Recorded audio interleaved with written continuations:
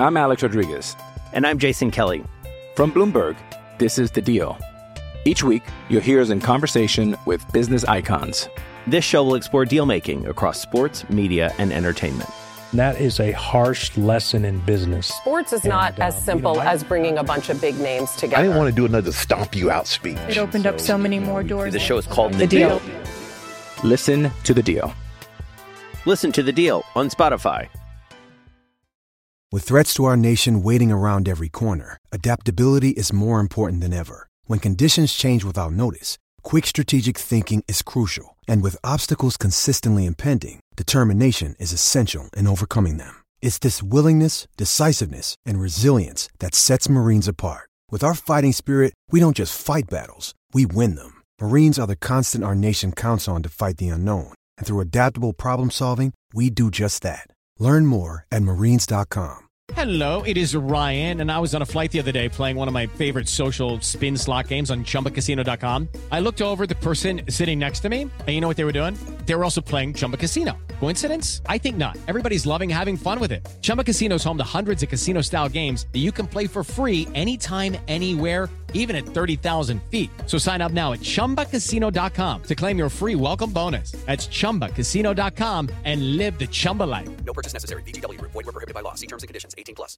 Judy was boring. Hello. Then Judy discovered ChumbaCasino.com. It's my little escape. Now Judy's the life of the party. Oh, baby, mama's bringing home the bacon. Whoa, take it easy, Judy. The Chumba life is for everybody. So go to ChumbaCasino.com and play over 100 casino-style games. Join today and play for free for your chance to redeem some serious prizes. ChumbaCasino.com. No purchase necessary. Void where prohibited by law. 18+. Terms and conditions apply. See website for details.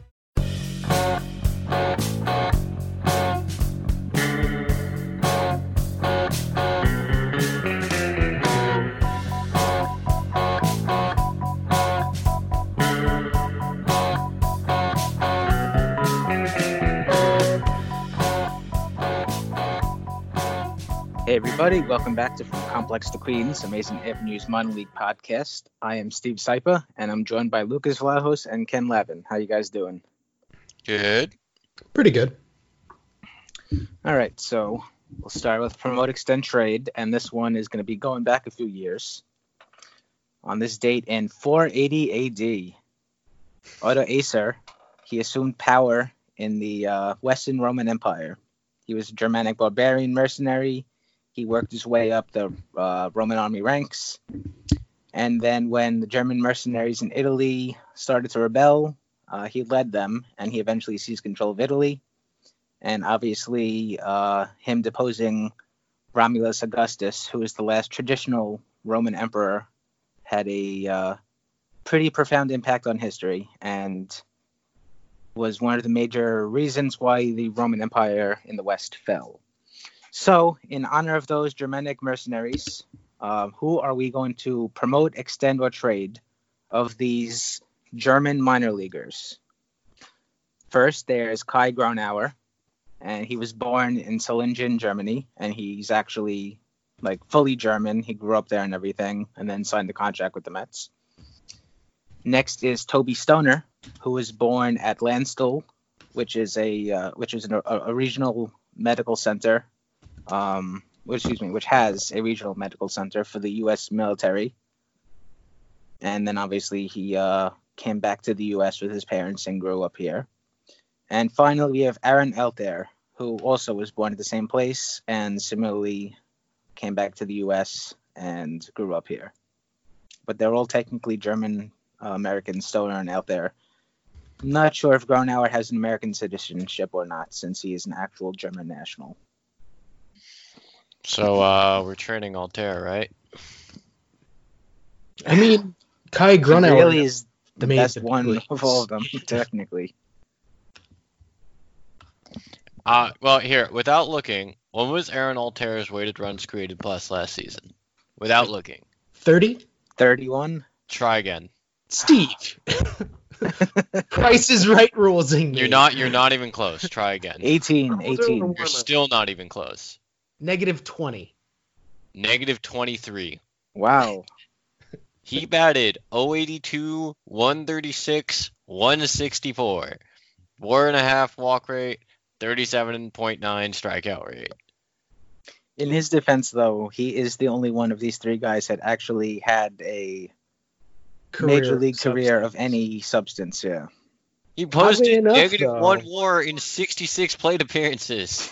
Oddly enough, Toby Stoner has the highest B-WAR out of all three of these guys at 0.1 in 11. Can we just trade all of them? I think I'm going to go extend Altair, promote Stoner, and trade Gronauer. Solely because Altair, but yeah, that's a toss-up. One was I'm going to fire all three into the sun and eat some sauerkraut with a sausage instead. Sure. That is a pretty good one. Oh, see, I could have done something like that. I was trying to keep it baseball-based, but we could have gone with German delicacies. German, yeah, that could have been a good one. I wanted to ask you to do a Halo-related one because for those of you who are Halo fans, Reach came out this week. But I figured that would not hit a huge subset of our audience. The thing is, even though I am a Emoji B boomer, I have never actually played Halo before. What is... you're missing out. Anyway. I have no strong opinions about any of these players. I feel compelled to trade out there just because he is not a Met, whereas Gronauer and Stoner at least came up through the system. Mm-hmm. And in that case, then I guess I'm going to be extending Stoner because he did have X amount of professional innings. It's real unfortunate he didn't get to 4.2 WAR, honestly. Or 4.2 anything. Yep. Or 6.9 anything. 4.20 ERA, he would be pretty nice. It would be. But unfortunately, we can't have nice things. This is why we can't have nice things. Yeah, I guess that's a segue, but not really, because it's not like anything the Mets gave up was good. But we're going to start off the week with a little bit of news, and at this point it's old news, but it's in our wheelhouse here, so we're going to just go over it a little bit. And last week, the Mets traded a pair of minor leaguers, Blake Taylor and Kennedy Corona, for Jake Marisnick. And coincidentally, we talked a little about Corona last week in our DSL, GCL kind of Unheralded Guys episode. So I just want to get you guys' opinions of this move because I'm not a fan of it. Not because I think Blake Taylor is going to be anything particularly special. Not because I think Corona is going to be anything particularly special, but it's just such a bad process move. I think that sums it up pretty. I actually just wrote an article about it today. Functionally, what's the difference between what Jake Marisnick can provide versus what Kevin Pillar could have provided without giving up the talent? Exactly.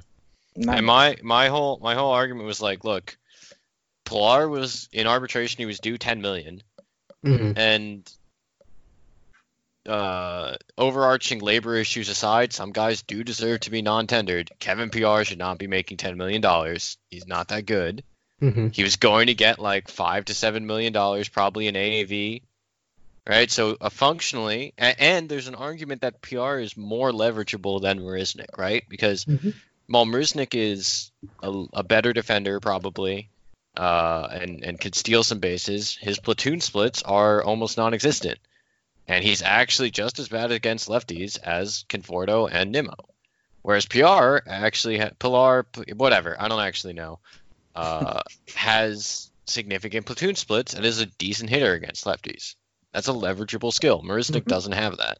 That skill is worth, say, the $3 to $4 million gap between their respective salaries. You could absolutely. I don't know that that's necessarily true. You could argue, well, Marisnick's a better defender and he brings an element of speed, but they're essentially going to give you the same net package, which means you've, instead of paying $2 to $4 million extra because Marisnick's going to make $3 million or so, you traded Taylor and Corona. Now, I don't really give a shit about Kennedy Corona, but Blake Taylor was one of the more interesting prospects to me this year. Not in the sense that he's like a top 100 dude or whatever, but in the sense that, look, we converted this guy to relief. Suddenly he's dominating as a multi-inning reliever, a lefty who can get righties out too.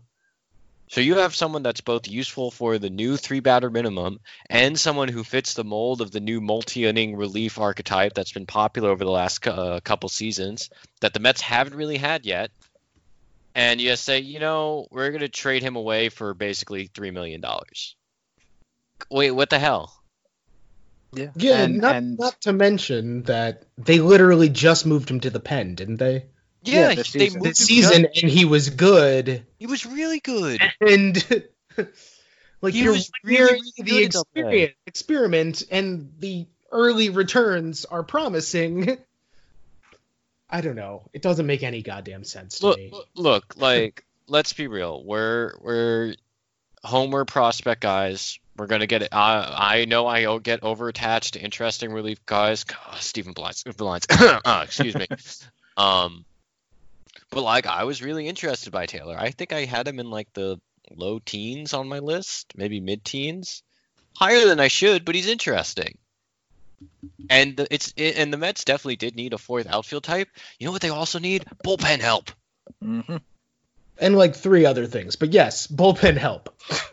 And like, the dude's a spin rate darling. He was a top prep draft pick for a reason. He's got relief capable stuff. And I know we said the same thing last year when we traded JD Davis, but like, I'm not super comfortable trading with the Astros. I don't think the Mets are smarter than the Astros. They probably looked at Taylor and said, that's some nice spin rate there. We'll take that and watch him be like their replacement for Will Harris this year. Yeah, who do you think is going to provide more value in the major leagues next season, Taylor or Marisnick? I mean, Marisnick probably, but also we're talking about small potatoes. Also, like you're straight up replacing value. Lagares is what you're doing. Mm-hmm. Straight up value isn't the right way to evaluate a reliever. Yeah, because there's all sorts of leverage things. Mm-hmm. Yeah, I don't know. I see Jake Marisnick's going to play a lot. I'm pretty sure, and he really shouldn't. I mean, the Mets always misuse that profile. I'm not even talking about that issue because that's true with whatever fourth outfielder they acquire. Yeah, they're going to misuse him, right? Very true. Like, Marisnick's a guy you should never want to be hitting. Mm-hmm. And before people start saying, well, yeah, you guys said the JD Davis trade was bad too, and then you were wrong. And like, to be fair, we were. The Mets were right. He had untapped potential. They removed the loops from his swing. Brother, I have removed the loops. And suddenly he was hitting bombs. It's like, okay, we were wrong. That's fair. Jake Marisnick is not an unheralded or a former top prospect with 200 plate appearances. He has 5 full seasons in the majors. Yeah, this isn't like a lottery pick. We know what he is. It's not the same thing. Like, he has a lengthy big league track record that's a few thousand plate appearances long now. Let me look that up and confirm. And not particularly good. Yes, almost 2,000 plate 18,000. Yeah. Oh, excuse me, 18,000, 1,800. That 18,000 would be a lot of plate appearances. He has a career 29.8% strikeout rate. Yeah. Like, listen, Jake Marisnick fits this team well. He's a nice little player. Good fourth outfielder. That's not our problem with this. The problem is that you can get this on the free agent market for only a little bit more and hold on to your interesting relief guy and your old DSL guy who, despite the fact that he's probably not good and has like a funky batting stance or whatever the hell else, raped. Like, that's not worth much, but it's worth something. It's the bigger problem, I think, is just that it gives us a window into how the Mets operate, and that's the scary part. It's not the players. It's not the player acquired. It's not the players that were sent away. It's just seeing how they do things. You know the other thing? Yeah, there's like a short-term thinking here that annoys me every time that they do it. I mean, talk about short-term. This is his last year of arbitration eligibility. And next year, it's like, we don't have a fourth outfielder again. Guess we better trade that relief depth we have. And then in 4 years, like, oh, wait, that's where all our relief depth went. Mm-hmm. Because we just didn't spend. Like, this is like, and not that I'm saying this trade was bad, This was like trading John Gant and whoever else they traded for Kelly Johnson and Juan Uribe, which at the time was fine because they didn't think they'd contend that year and they didn't flesh out the bench, whatever. But when you are going into a season as a contender, you should just spend the money to get that piece at the start, and not throw away relievers. Yeah, it's a thing that the Mets have done the last couple of years. They're just too willing to give up pieces to acquire players. Sometimes it's worked out, sometimes it hasn't, but just unnecessarily. Mm-hmm. This kind of profile of a player, you can find them on the scrap heap free agent market. Yep. As we're going to talk about in a little bit, there are players that fit this profile that are eligible to be drafted in the Rule 5 draft. Yeah, there are ways to get fourth outfielders that don't require giving up assets. Like, here's the thing, right? In year zero, you trade two mid-tier prospects, or in year zero, you trade two mid-tier prospects for a hole on your roster. If you do the same thing every year, these mid-tier prospects that through random chance would eventually fill a couple of these marginal roster holes, you're just perpetuating the same problem, right? Because in an ideal system, you're going to develop a fourth outfielder internally, or you're going to develop middle relievers internally. And the Mets, A, are bad at developing them in the first place, and B, keep trading away these guys because they won't just spend $2 or $3 million to bring them in. Mm-hmm. Yeah, like I normally don't have a problem with trading prospects, but like for bench players that you can get elsewhere, like not great, Bob. I don't have a problem with it mid-season if you try to. Things. The fact is they're planning now for the season. Right. Like that's the type of thing you should do to fill a hole, not with the knowledge that you're going into the season with a hole. Right.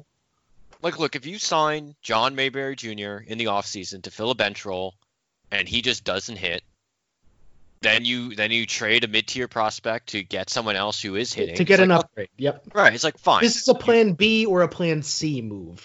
Right. And instead it's their plan A. Because they won't just pony up the money. Now, I will say, maybe like, we're totally misreading Pilar's market or something, but I seriously doubt it. I mean, is he functionally that different from, like, Buddy Reed? Who's another guy of this profile they could get? Like, Buddy Reed probably can't hit, but the bar isn't high here. No. I mean, Is he that different from Juan Lagares at this point? No, who will probably be brought in somewhere on an NRI. Yes. How bad the was only Juan Lagares last the year? only thing that I've heard was pretty bad, but that's okay. The only big difference that I've heard regarding like Kevin Pillar and now Marisnick is that Pillar is going to get a contract somewhere and he's going to be playing more or less full time. That his numbers and defense and everything, the total package justify that. Yeah, I don't really know, but that's really the only defense of this that I've heard. I could see an argument that Pilar will have offers from bad teams that will play him full time. Go get a different fourth outfielder. Is he that different from Jared Dyson on a 1-year, $2 million deal or something? No, nope. I think Dyson was actually pretty good last year, wasn't he? He's had like 3 WAR years recently. Like Dyson is better than people realize, I think. No, he was bad last year. He was bad last year, but he's still an excellent defender, and he's roughly as bad as Jake Marisnick batting. He's in that class of guys who have one elite skill and not all that much more. He's a better runner than Marisnick. He does bat lefty, which is like annoying, but whatever, dude. And it's not like Marisnick is a he hits lefty. He had yeah. It was only 46 plate appearances, but he did hit lefties relatively well last year. This is an extremely fungible profile. Like, no, yeah, semi-useful player. Like, and more or less the same thing. It's just in the grand scheme of things, Corona probably will never see the majors. Mm-hmm. Blake Taylor probably isn't actually good, right? Like, and this trade means nothing in the end. That's the most likely outcome. but you are trading away that little bit of probability density that Blake Taylor is actually a good reliever in a system where you lack enough guys who have the potential to be good relievers. In an organization where you traded another of these flyers literally last year for the, useless corpse of Wilmer Font. Well, that's the other thing, right? We're saying Corona is nothing, and now Catalina might be... might be something, who knows, but might be something. What did they trade for Broxton last year? Adam Hill, who we were mildly fond of. Adam Hill and Felix Valerio. Was Adam Hill the one from South Carolina? Yeah, Cortez's maybe. Teammate? Yeah, he might have been. He's on the Mariners now? Yes, what? he just got traded. For what? Other minor league dudes. Okay. But he wasn't particularly good last year, but whatever. He was okay. There was one other guy, and there was also the reliever that hurt himself. Bobby Wall, who had Bobby TOS, Wall, yep. and I don't care. And then an elbow or a knee thing. Yep. They traded him as part of the... That's all they had to give up to get Omar Narvaez? That's it? The Mets could use Omar Narvaez? The Brewers got Omar Narvaez for Adam Hill, who the Mets traded to them for Keon Broxton and then was bad in single A for a year, and a 2020 competitive balance pick. Well, the Mets don't make good trades. Usually. Am I just very wrong about how good Omar Narvaez is? He was a really good hitting catcher last year, but it looks like his defense was bad. Omar Narvaez, hold on one sec. He's a left-handed hitter. That would have been nice. Be nice to have with Ramos. Would basically give us all of Ramos's ability from against both pitcher types, and not a terribly big step down given. Omar Narvaez was one of the worst defensive catchers in baseball last year. But so was Wilson Ramos, and Omar Narvaez costs no money. So you could have traded, instead of trading that piece for Keon Broxton last year, who is the same thing, you could have gotten left-handed Wilson Ramos and not spent $10 million.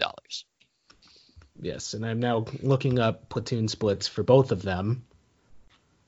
And my guess is they're going to be, Wilson Ramos, 346 average, 423 OBP, 523 slugging. That's 151 WRC plus against lefties.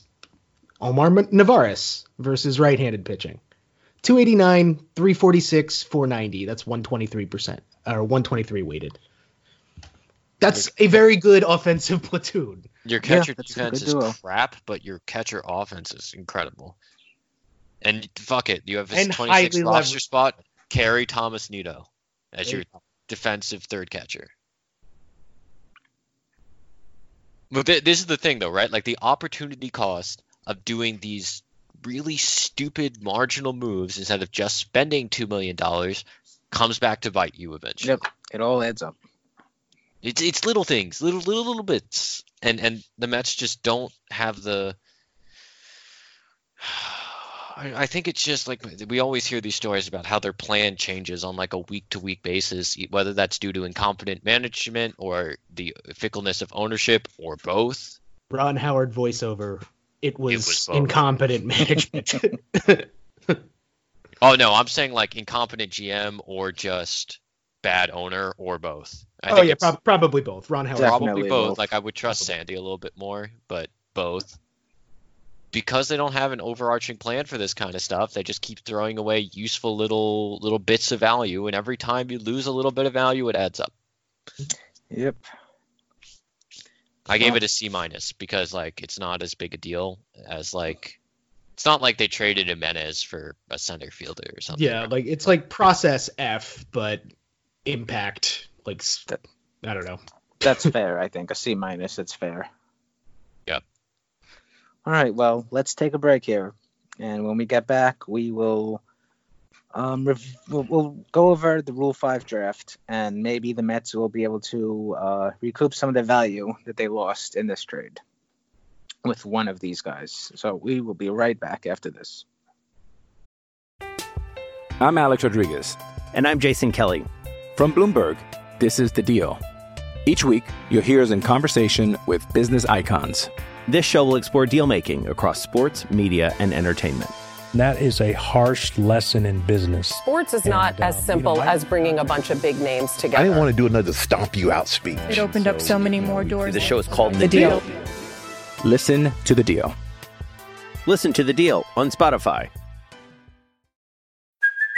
Hey, it's Kaylee Cuoco for Priceline. Ready to go to your happy place for a happy price? Well, why didn't you say so? Just download the Priceline app right now and save up to 60% on hotels. So whether it's Cousin Kevin's Kazoo Concert in Kansas City, go Kevin, or Becky's Bachelorette Bash in Bermuda, you never have to miss a trip ever again. So download the Priceline app today. Your savings are waiting. Go to your happy place for a happy price.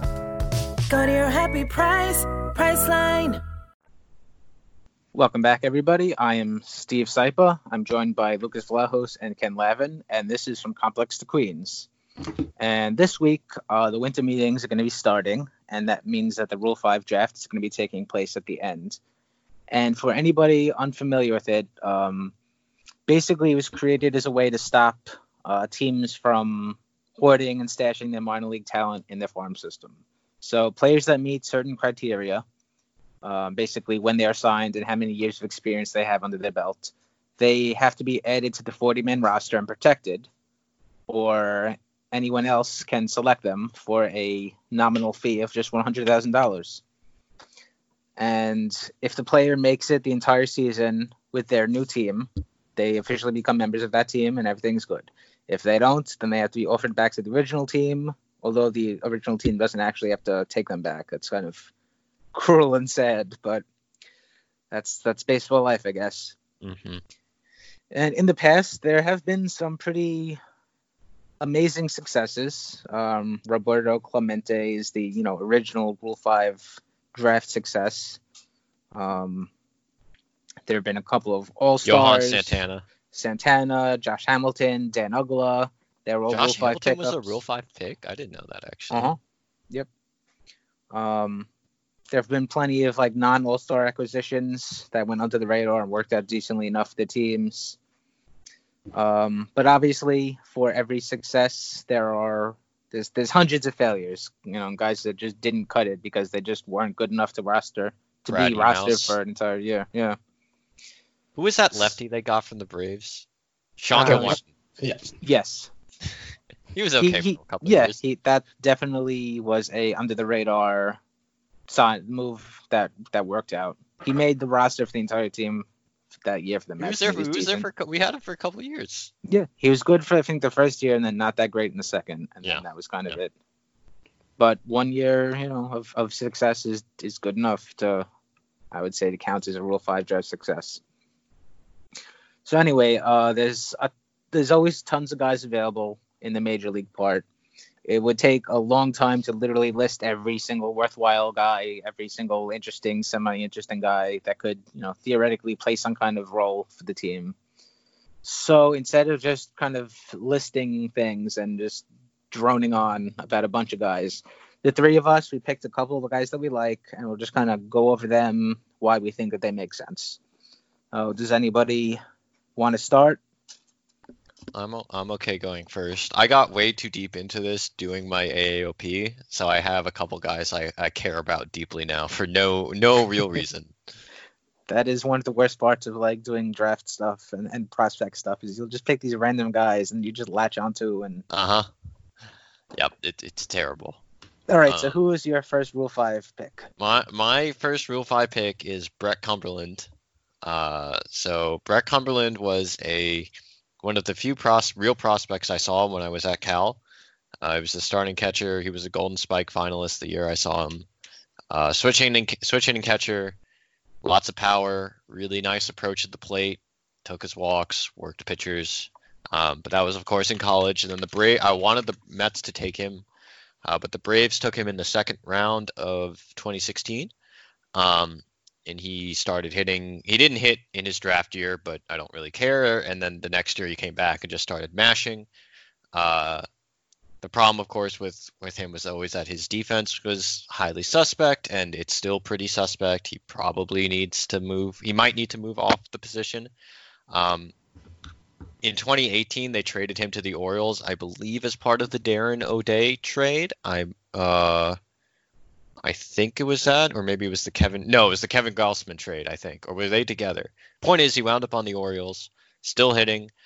He missed most of 2019 with injury, only got 200 plate appearance, but again, still mashing. In 157 plate appearances at AA, he hit 248, 395, 408. That's a 144 weighted in whatever league and park that is. So, and according to some scouting reports at the start of 2018, the defense had improved, not to the point where it was good, but to the point where it might be playable, right?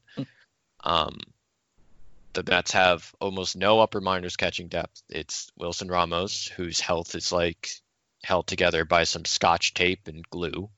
Thomas Nido, who can hit, and Ollie Sanchez, who also probably can hit, and has like 200 plate appearances in the high minors or less. So Cumberland as like I don't want to say top prospect. I don't think he was ever a top 100 prospect. But as a catcher who can hit from both sides of the plate, can work a pitcher well, can work an at bat, has power. Like it's an organizational weakness. There's no cost to just grabbing him out of the Orioles system and seeing if he can stick as a backup in the short term and maybe become a long-term piece if and when he sticks around and Ramos leaves. It's a solid profile, and if he can hit a lick, I mean he can. I think he'll hit in the majors. It's just a matter of is the defense Wilson Ramos bad, or is it like even just worse. Average bad? Yeah. Right. Catching defense is, I don't know, not overrated, but a little bit is overrated to me. Mm-hmm. So, I just liked him because it's such an organizational weakness and because he's someone I've had my eye on for a while. Mm-hmm. And the Orioles left him unprotected. Now, it's probably not a good sign that a team as bad as the Orioles is leaving you unprotected, but I'm going to go ahead and say that we shouldn't even weigh that, given that they just released non-tendered their literal best player. also a fair point. Who even knows what they're doing at this point? I don't think even they know what they're doing. All right, Ken, who do you got? I'm going to start with Cody Sedlock, also from the Orioles. He was a pitcher drafted in 2016. He was a college reliever until he was converted to a full-time starter in his junior year. He was one of those guys who was mostly a college reliever, but had a really good starting season in their draft year. And he's basically been nothing but hurt since. He had a strained flexor mass in his elbow that forced him to miss time in 2017, and then in 2018 he missed a lot of time with what Wikipedia is describing to me as effects of thoracic outlet syndrome, although apparently he did not need surgery for it. That's still concerning. Still very concerning, but my logic here is that he's only been a starter really, sort of in the Zapucki mold, where he's kind of semi-stretched out, but never really. And his only real starting experience was, as a junior in the Big Ten. So I'm going to go ahead and say that, he's probably in the same general class, if healthy, as the up and down guys we are currently using.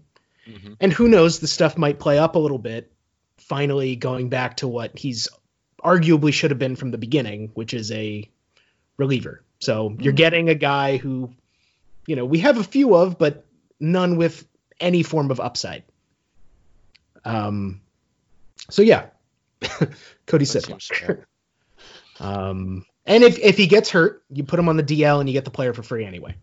Yeah, that's another good point, actually. That is a strategy. That is a legit strategy. Yep.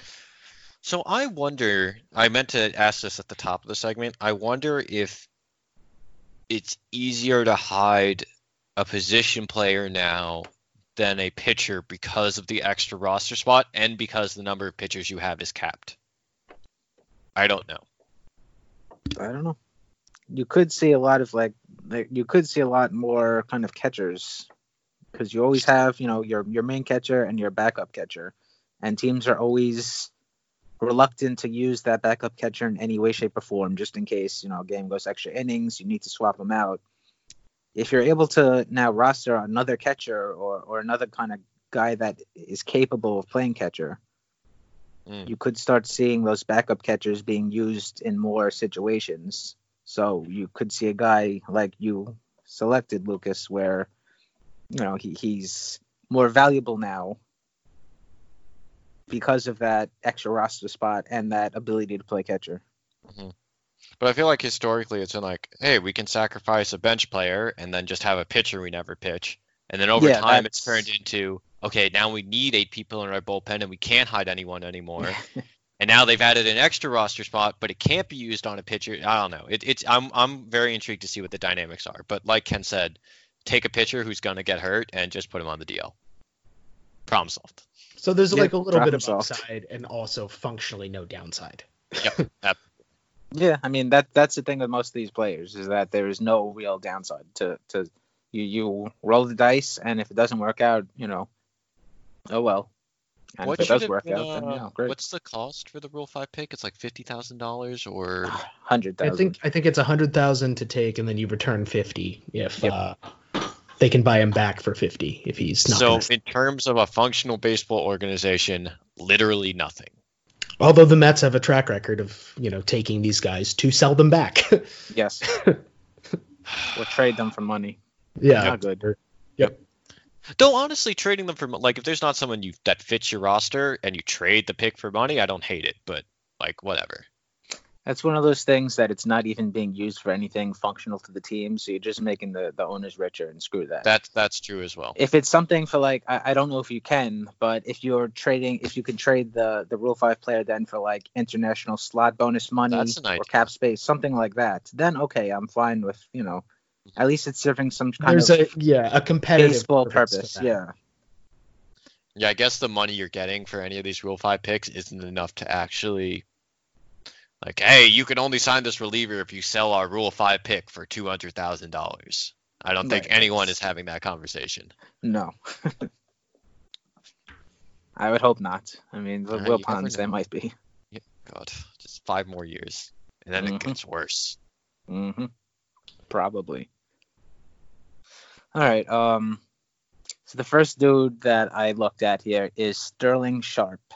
He's a right-handed pitcher in the National system. He missed most of the season this year. He hurt his oblique in May.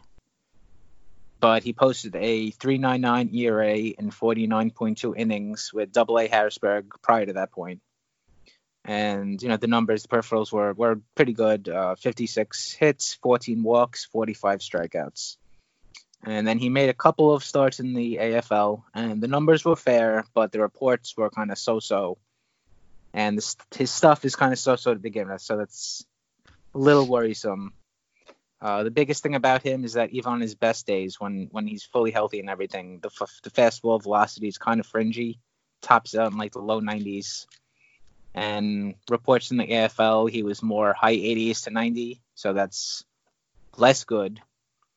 But the pitch has a ton of sink to it.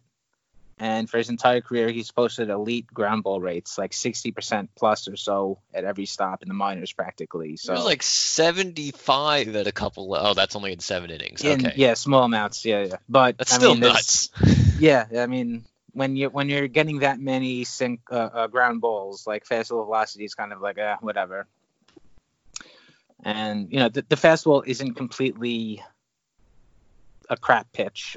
He's pretty tall, so he gets some extension on it, and he's played around with his timing with hiccups and pauses in his delivery to mess around with batter's timing, so it plays up a little bit more than just pure velocity.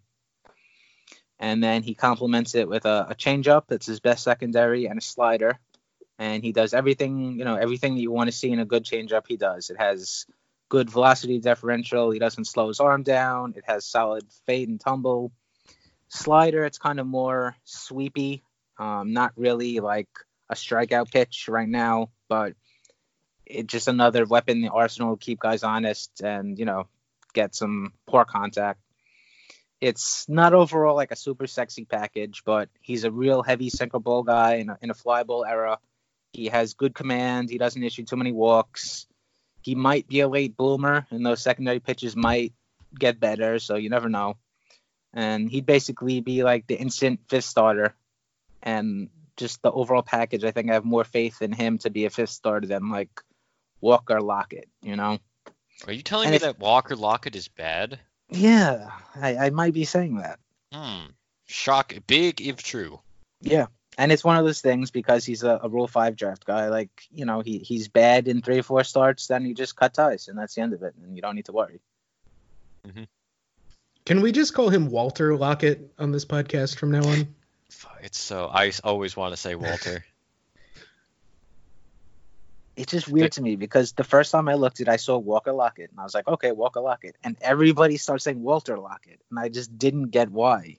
Because people are dumb, like, Steve. It was just like, did I miss something? I don't know what's happening. You did not. It's just a silly name. It is a silly name. Is it even his real name, or is it just like one of those nicknames that kind of has actually become like his actual name? I don't know. That's a good question. Wikipedia, his name is Andrew Walker Lockett. See? There you go. It's his middle name. Although, to be fair, if I had I would maybe go by Drew, but if I had the choice to go between Andrew and Walker, I might choose to go with Walker. No, it's just not good. Yeah. All right. Lucas, who do you have? Do you have someone that maybe uses their actual name? I have someone with one of the more weird names in baseball, I think. But great segue. I don't even know how to pronounce it, honestly. LJ Lay. It's spelled literally LJAY Newsome. I'm just gonna go with LJ for the purposes of this. So Newsome was a pick in the 2015 draft by the Mariners, and he's always been a guy with exceptional control. Like the highest walk rate he ever posted was 2.23 per 9, and at every other level it's been below 2. Most levels it's actually been below 1. So the dude's just a finesse artist. And I think it's absolutely possible that he's the kind of pitcher like we've talked about what Miguel Montero's problems were, where he just pounds the strike zone and his stuff is good enough in the minors, and then he gets to the majors and guys just tee off and he starts nibbling and blah, blah, blah. So I think that's certainly possible. But the stats in the minor leagues have been encouraging. His strikeouts ticked up in 2019. His fastball gained a couple miles per hour. The walk stayed low. He limited homers pretty well. He's definitely a fly ball pitcher, which also lends to the risk that he's just going to get teed off on, especially with the major league ball. And he only made 1 start in AAA. But similar to your argument about Sharp, I'm not sure that he's. Well, let me put it. I'd be more willing to bet on him as a 5th starter or long man out of the pen than Walker Lockett.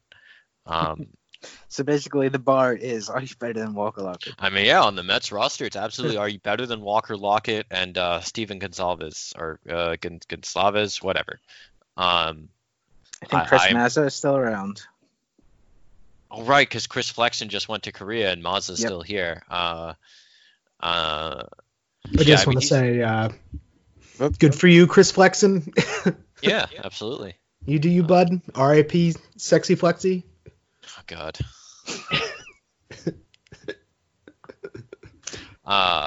So yeah, I'm like I don't have strong feelings about him. I haven't watched any videos of him. The minor league stats are cool.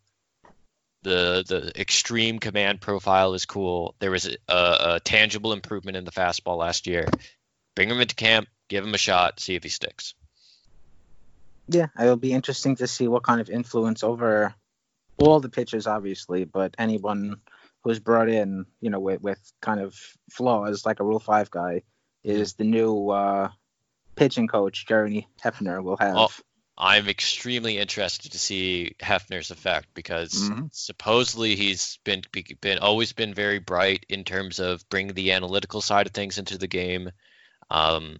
And I think having a younger former player making those communications will translate better.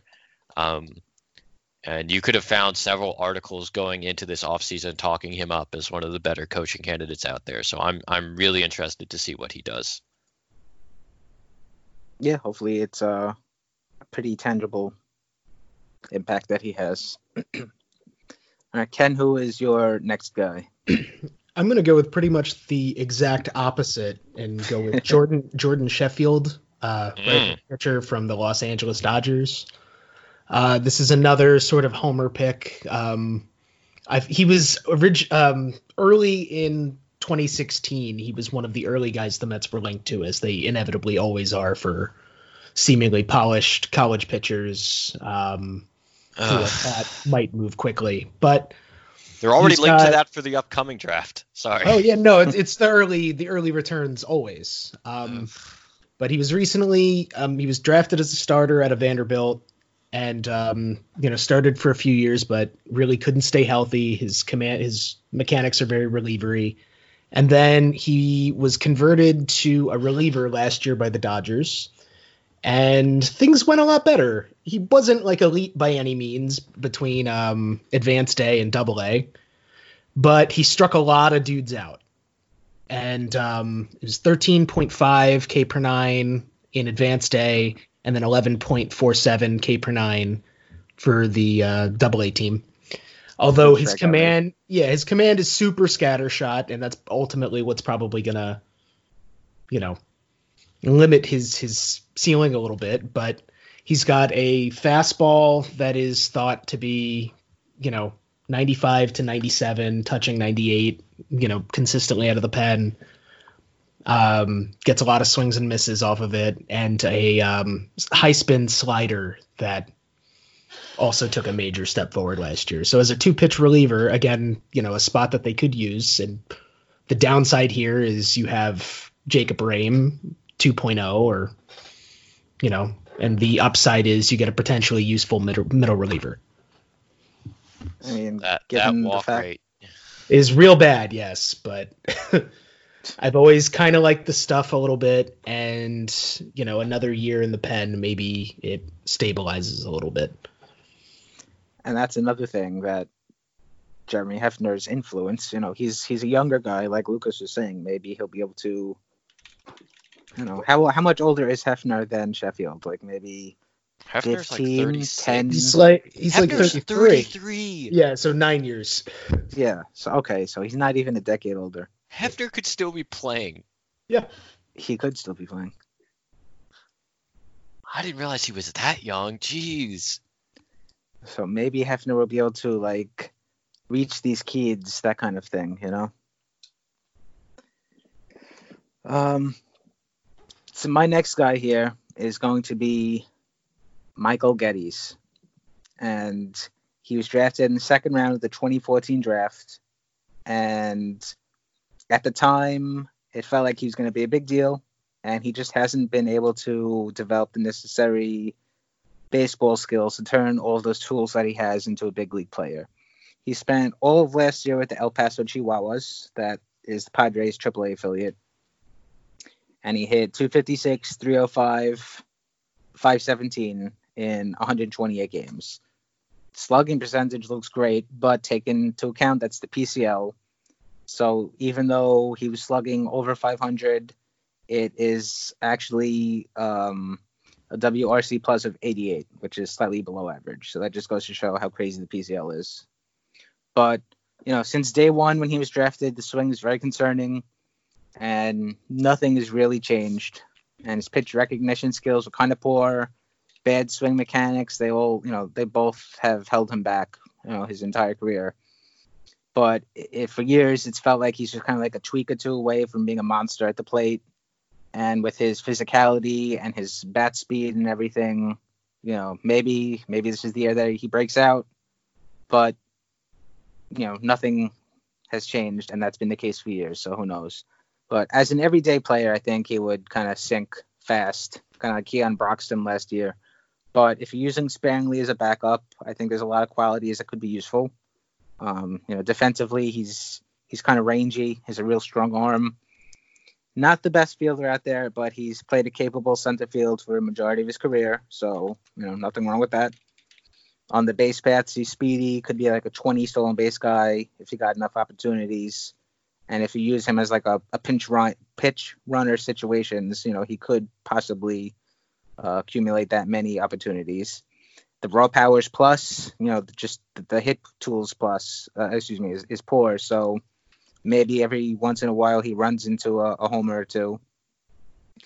And it would be interesting to see if Chili Davis helps him, because Chili Davis's philosophy is pretty much the exact kind of opposite of what you would think a guy who has plenty of power would be doing.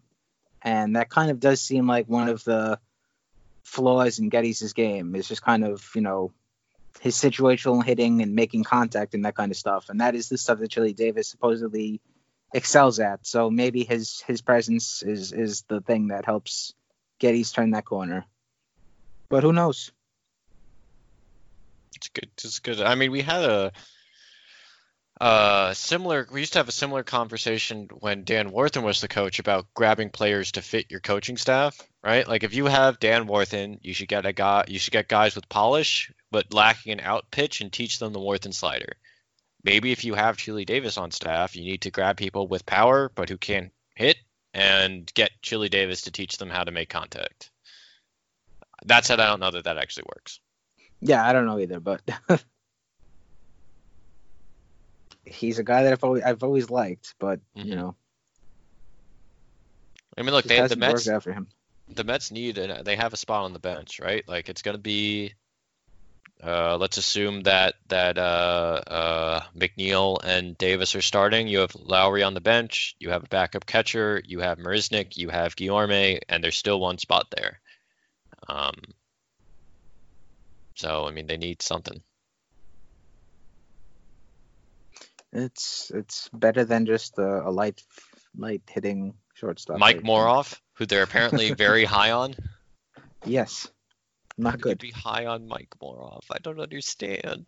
They don't understand either. That's the problem, I think. It's not great. No. All right, let's take another break here. And when we get back, we'll go over 3 more guys that we each like. So we will be right back after this. Step into the world of power, loyalty, and luck. I'm going to make him an offer he can't refuse. With family, cannolis, and spins mean everything. Now, you want to get mixed up in the family business. Introducing The Godfather at ChumbaCasino.com. Test your luck in the shadowy world of The Godfather slot. Someday, I will call upon you to do a service for me. Play The Godfather, now at ChumbaCasino.com. Welcome to the family. No purchase necessary. VGW Group. Void where prohibited by law. 18+. Terms and conditions apply. All right, welcome back to From Complex to Queens. I'm Steve Saipa, and I'm joined by Lucas Vlahos and Ken Levin. And we're just going over, we'll go over our final Rule 5 draft hopefuls here. So, Lucas, who do you got? So the last guy I was looking at is Eli White. So he is a super utility guy for the Rangers. He was actually part of the Jurickson Profar trade last offseason when the A's got him from the Rangers in the first place. So White's 25 years old, limited upside, and had a down year offensively last year. So he was running a weighted runs created in the 130s in AA, and then slipped all the way down to 84 in AAA last year. That said, he still hit 14 homers. He stole 14 bases. He walked a decent amount. The strikeouts were way up, and there was a definite BABIP progression. But there's some intrigue to him as a guy who's not gonna hit for a ton of average, but has some pop, has some speed, and has seen time at second, third, short, and center field, and looked competent at all of those spots over the last 2 seasons. In many ways, he's kind of fits the same role that Marisnik does, but with more flexibility and cheaper, right? So Marisnik is obviously the better player, better on defense, probably a better hitter. Not even probably, is a better hitter. But White has a nice blend of filling several different spots on the diamond competently, which is useful with that last roster spot, providing some speed, which is something the roster's lacking. So in terms of gambles to take on the last spot on the bench, I think White's pretty interesting. And the Rangers left him unprotected. Yeah, the versatility is an interesting aspect, especially when you take into account that the Mets have a lot of guys that they're not necessarily playing out of position, but they're playing them in positions where defensively they're not particularly great at. Mm-hmm. So it gives the team more of a chance to kind of swap guys in, swap guys around at all different positions.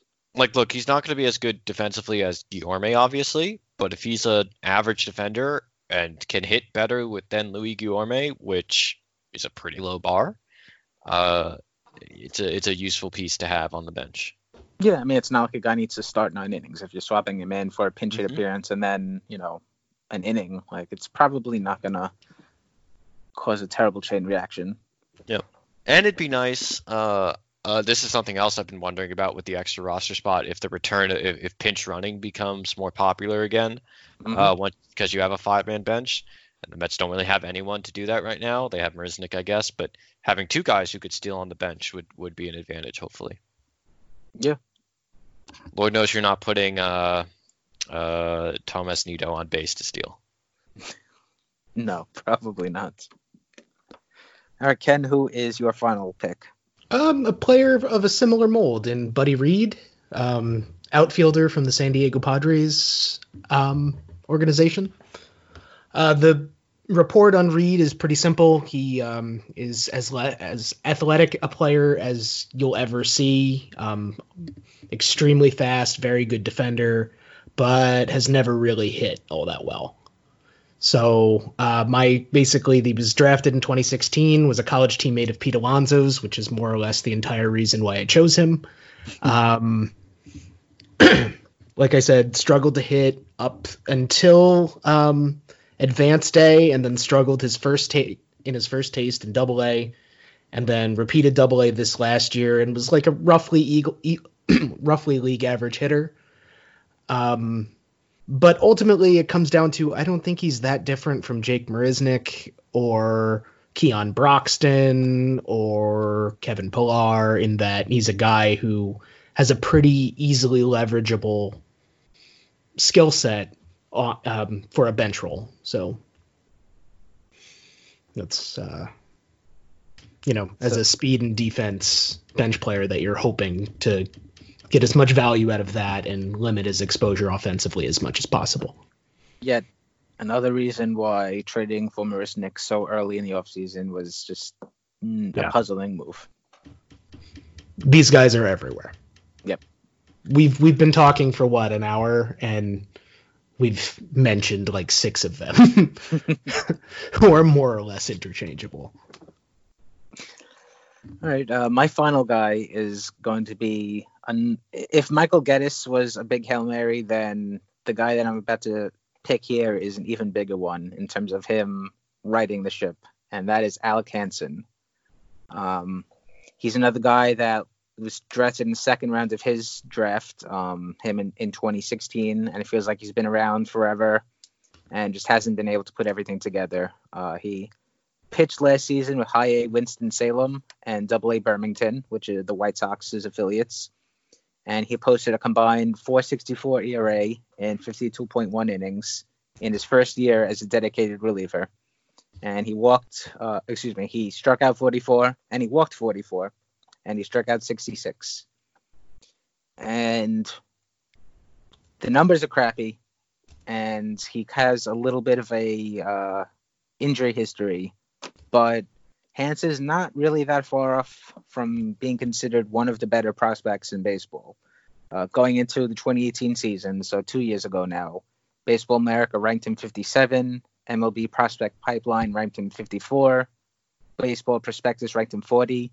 So there is a lot of upside in there. He hurt his forearm, and he missed the first couple of seasons of the 2018. He missed the first couple of months of the 2018 season. And then when he did get back on the field, things kind of spiraled out of control. He wasn't physically 100%, and he started experiencing depression and anxiety. And something is massively wrong when the guy that can throw like 97 was throwing like 87 in like the second inning. But his control, it was never that great, even when he was at his best. Just kind of completely evaporated. He'd be like walking like 5, 6, 7, 9 guys in a couple of innings of work. He was a little better this past year at the bullpen, but it was still pretty unpredictable. There'd be stretches where he'd walk like, 2, 3 guys in a couple of appearances, which is not great, but it's not too bad either. And then there would be games where he'd walk like 3, 4 guys. So still don't really know what you're going to be getting. But if you just ignore the numbers and you just look at the tools, there's a lot to like. When he's on, he's got 4 pitches that grade out as fringe average to above average. Fastball sits 90 to 95. It could top out at like 97. Get some plane because he's a tall guy. Has a little bit of cutting movement. Curveball, he could throw, a sharp 12-6-1 or an 11-5-1 with 2 plane movement. And he could throw it for strikes. He could bury outside the zone, wherever he wants to put it. Sounds like he's putting it outside the zone too often. Yeah, a little too often. Change up, it has some good fade and tumble. He throws it out of the same slot as the fastball. That gets about 10 miles per hour of velocity separation.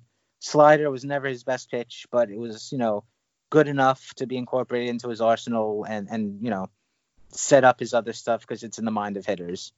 But when he was not on, he could be pretty bad. And, is he a guy like Michael Geddes? Is he a guy that maybe the Mets will have a better chance at fixing than a couple of other teams have had? Because, the White Sox have not been able to unlock the potential in there. I do wonder about how much success did the White Sox have with fixing like Michael Kopech, for instance, right? Because he had that same horrible level of control problem as well. Of course, he's hurt now, but I don't know that the White Sox are exactly the best developmental organization. So I could absolutely buy that maybe on a different team he does better. But he might also need so much time to improve that you can't hide him. Yeah, I mean, he's a guy. And then if you are hiding him and pitching him, say, once a week, whatever the case may be, like, yeah, you're not really helping your own situation. But it's definitely a lot of upside if you just kind of ignore all the negatives. Yeah, I mean, the underlying components for a good pitcher are there. You just got to do a lot of work to get to them. Yep. All right. Well, does anyone have any last words for the week?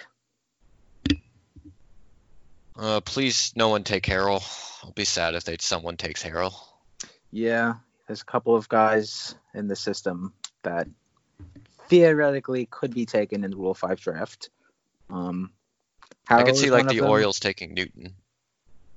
Yeah, there's Harold, there's Shervyen Newton, there's Patrick Mazeika. I don't really foresee anyone taking them, but, who knows? Yeah. Obviously, depending on what the Mets do, what other teams do, we'll go over that stuff next week. But if anyone has any questions or comments or whatever, you can send us an email at our email address from complextoqueens@gmail.com. You can follow us on Twitter and shoot questions there. I am at Steve Sypa. Lucas is at elvlajos343. And Ken is at Ken1191. If you don't already subscribe to the podcast, subscribe to our podcast. You'll get our show and all of the Amazing Avenue productions. Rate and review. And, of course, thank you for listening. And like I said, we'll be back next week with a recap of the Rule 5 draft and how the Mets did and how everybody else did. And until then, love the Mets. Love the Mets.